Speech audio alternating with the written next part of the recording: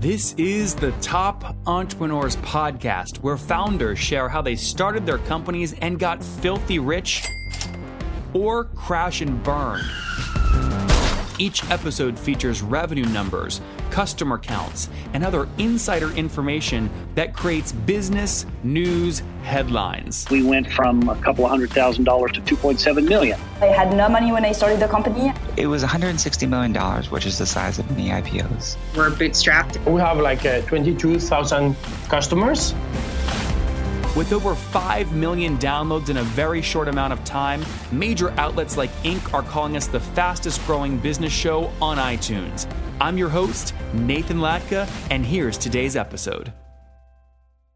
Hello, everyone. My guest today is Eric Huddleston. He's an expert in PR analytics and big data. Before leading his current company, Trendkite, he ran product for Sprinklr after the merger with social analytics firm Docus Group. He brought to market Docus Group's platform that enables brands to optimize paid, owned, and earned tactics through the lens of earned media. Eric, are you ready to take us to the top?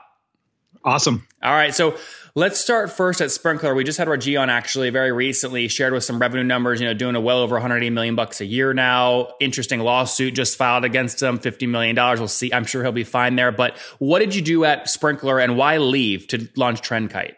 Yeah, absolutely. So I ran product for Raji, and they are doing a phenomenal job after they acquired Docus Group, which I built a big data analytics platform. They analyze social data that helped brands and their agencies to optimize their paid, owned, and earned activities. And that was acquired by Sprinklr to really get a core of an analytic engine and then some deep benchmarking. We had built a map of about 50,000 companies and their brands across all their geographies, their social footprints. And then did deep benchmarking of the performance of all of those. So while Sprinklr is obviously going to be a phenomenal success, the real lure of Trendkite really is firmly entrenched in earned media. If you back up and you talk about the way that CMOs think about media, they think of it in terms of paid, owned, earned, and shared. So paid, you can think you're buying, display ads, et cetera. If you own, this is like your blog posts, your website, even to an extent, your own social presences. Shared, this is conversations taking place on social media. And then earned, you're really talking about the high credibility endorsement that comes from third parties. So Eric, when did you launch Trendkite?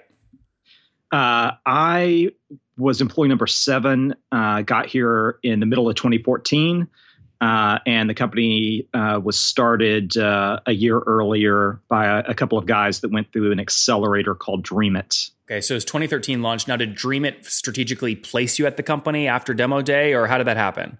So after Demo Day, they pulled together an investment from a Austin-focused firm called Silverton. And I was very familiar with the Silverton guys. Were you in EIR there?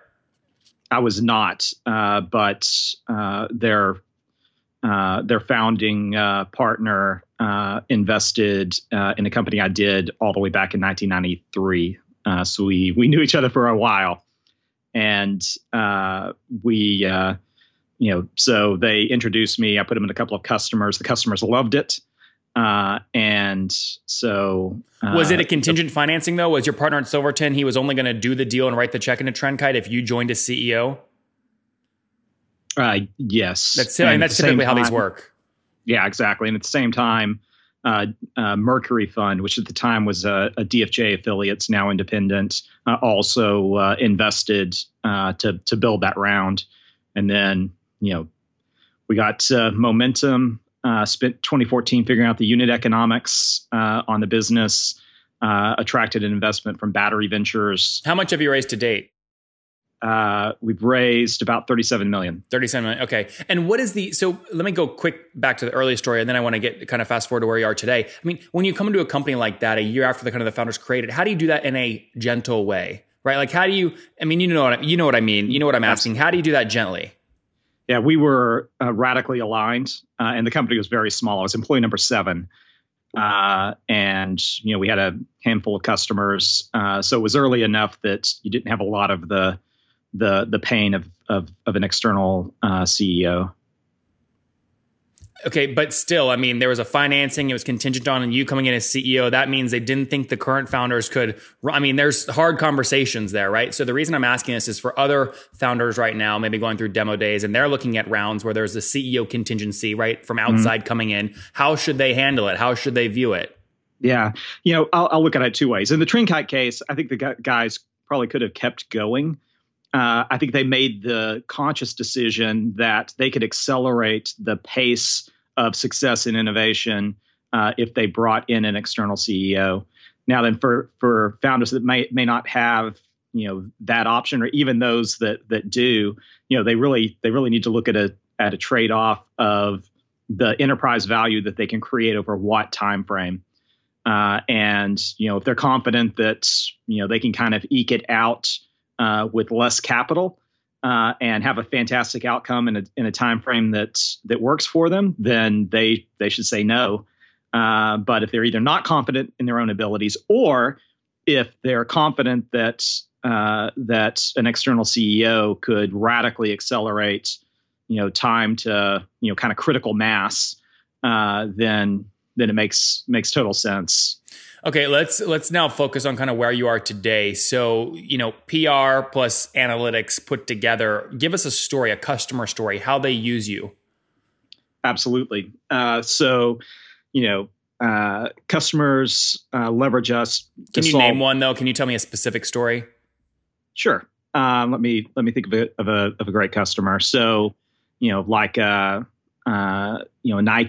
leverages us to understand the impact of their image across geographies. Because it varies radically based on what sports are hot in those countries. Who the endorsers are there. The footwear and accessories that are in vogue in those geographies, and you really want to understand how people are talking about though that's your brand image at a high level. And it sounds like this is a high touch, high ACV kind of model, but what are customers paying you on average? Are we talking $10 a month or $1 million or 100,000? It's actually pretty transactional for in the grand scheme of things. So, 5 figures to low 6 figures. Annually or monthly? Annually. Annually. Okay, got it. So, we'll say conservatively 50 all the way up to well over 100 grand. I imagine you have some outliers up there.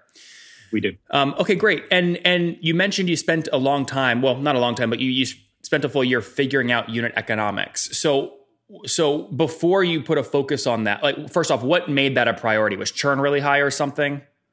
No, it's just, it's what I'd encourage any entrepreneur to do when they're starting out. Once you kind of understand what you're building and how it's going to be valued, your very next task is you need to figure out a model where you can efficiently scale your distribution model. And so, our value prop to our customers at that time was, quantifying the impact that PR had on their media outcomes, and then helping them to optimize that. That was very well understood. So I had confidence in that. What I didn't have confidence in was, how we could efficiently scale our sales engine to hit the growth rates that we wanted to hit, which was, sustained triple-digit growth rates, sort of ad infinitum. So we spent all of our time ensuring that we understood the CAC payback period. What do you optimize channels. The payback period for right now? What's that? What are you trying to optimize payback period for right now? 8 months on a gross profit basis. Got it. So I like that you said it like that. A lot of people don't multiply by gross profit at the end of the equation, but you do. So exactly. It's a true measure. Well, it's because what you really want to know is 2 things. You want to know how much cash it's going to take to acquire the customer. And you want to know how much of that's going to be left over for you to reinvest in getting the next customer. So, how long is it going to take? And I actually look at CAC payback period both on a revenue basis and a cash basis, which are, if you have, any kind of payment term variance, can be very different. Yeah, paid up front versus not, paid 2 years up front, Exactly. whatever. Yeah, interesting. So on an 8-month payback and a minimum ACV in that 50 grand range, you said 5 figures up into the 6 figures. I mean, you're paying north of 33 grand to acquire these customers, or at least you're comfortable paying that much. Maybe you get some lucky deals, but We have phenomenal unit economics. So our CAC is very low. that's great. Well, I mean, yeah, that is, I mean, with an 8-month though, and a $50,000 ACV, I mean, that would be about your CAC, right? 33 grand at a minimum. I won't go into what our actual deal sizes are. Just to be clear, Eric, I'm multiplying your numbers. You said earlier your minimums are in the 5 figures and you go into the 6 figures. And then you decided it was 50 grand. So I'm just saying that's not a subject that I'm going to talk about. Got it. ACVs are. Well, I mean, so 5 figures. I mean, so it could be as little as 10 grand all the way up to 90 grand, right? So there's a big range there. So I mean, what I hear you saying is, you're not going to spend 33 grand on a 10 grand, right, per year customer. Yep. Yeah, got it. Yep. Sorry, my misunderstanding there. Okay, take me back to some of the kind of team orientation. So what are you at today in terms of size and how are they oriented? We've got over 200 employees now, which is up a lot from 7 in 2014. It's the classic breakdown for a B2B SaaS company that does a lot of inbound, outbound telesales. So we've got probably 75 quota carrying reps. 75 out of the total 200. Wow, that's a big chunk of your team are sales folks. And that's BDR, SDRs, inbound qualifiers, prospectors, like the whole thing. There's a lot of people in that, but yeah. That's great. And then are they, I mean, so you're running a pretty typical playbook. Like what, do you have a ratio of kind of SDR to AE, like account executive, or what are kind of the internal ratios look like for your machine? Yeah. So, that depends on the quota capacity of the reps. So the more senior you are, the more marketing support you get on from an outbound standpoint, the more inbounds you get allocated to you. So we actually do something that I call dynamic CAC allocation.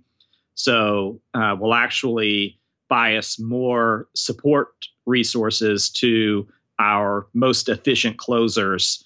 And then we'll also build kind of a portfolio, an account portfolio that has a different mix of, high value, mid value, low value accounts, depending on how effective they've been executing. Interesting. So it depends. And at what frequency do you tune that machine? Is that a quarterly kind of review or annually or?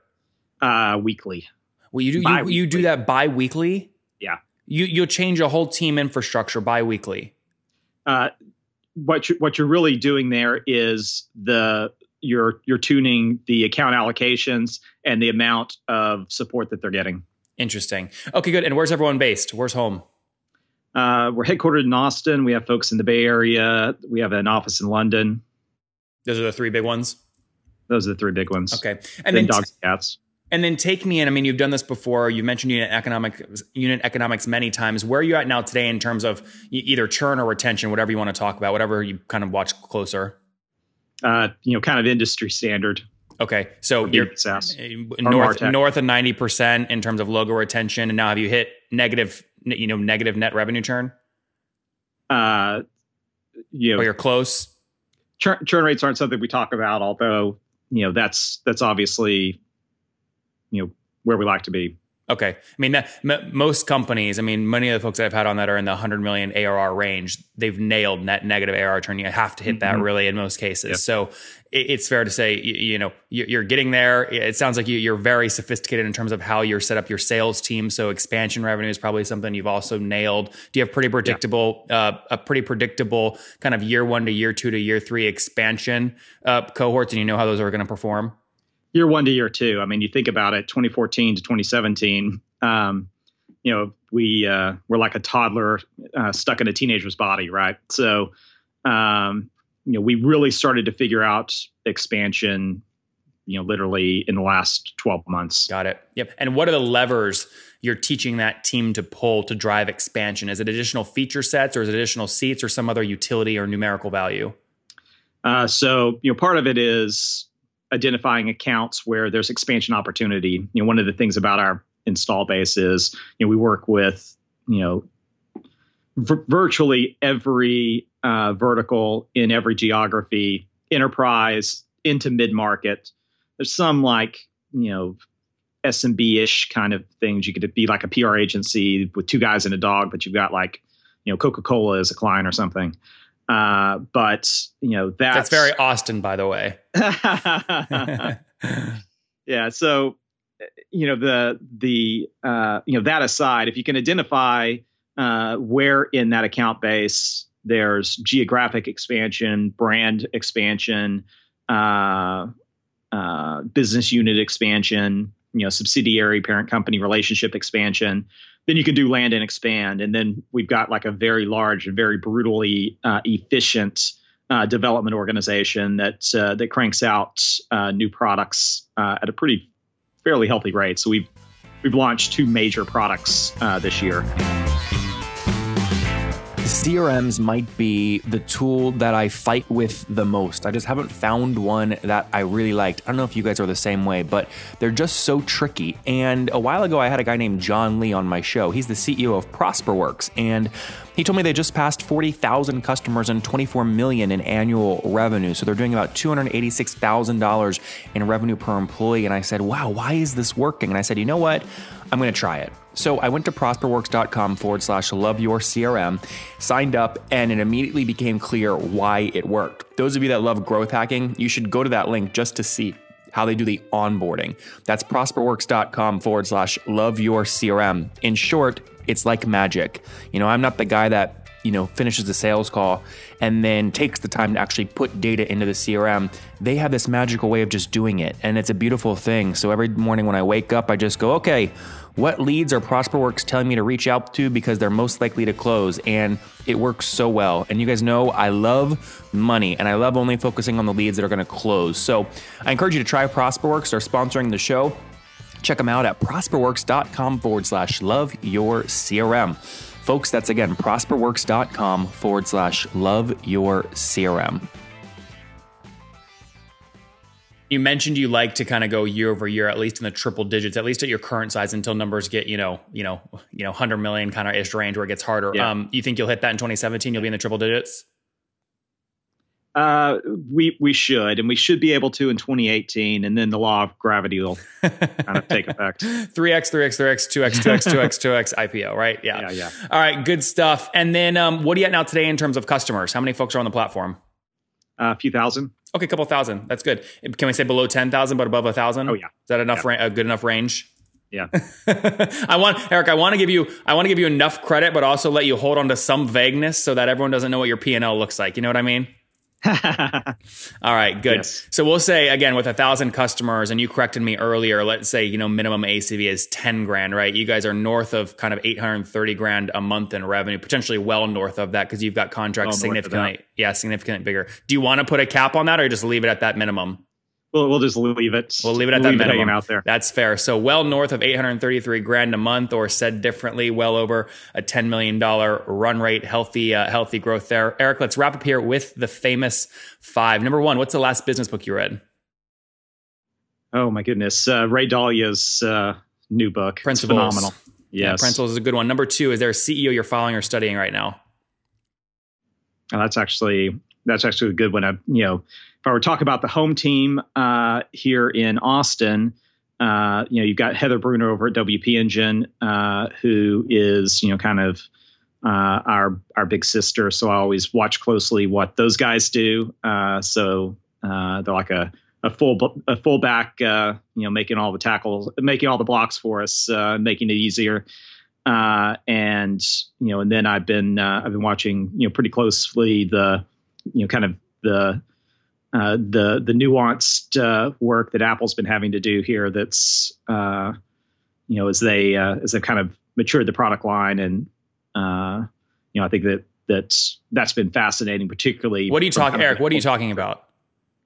Talking about kind of the stagnation of Apple, radical innovation. Got just it. From a scale standpoint. Where's the growth going to come from after the iPhone? Exactly. Yeah. Okay. Exactly. Number 3, what's your favorite online tool besides your own?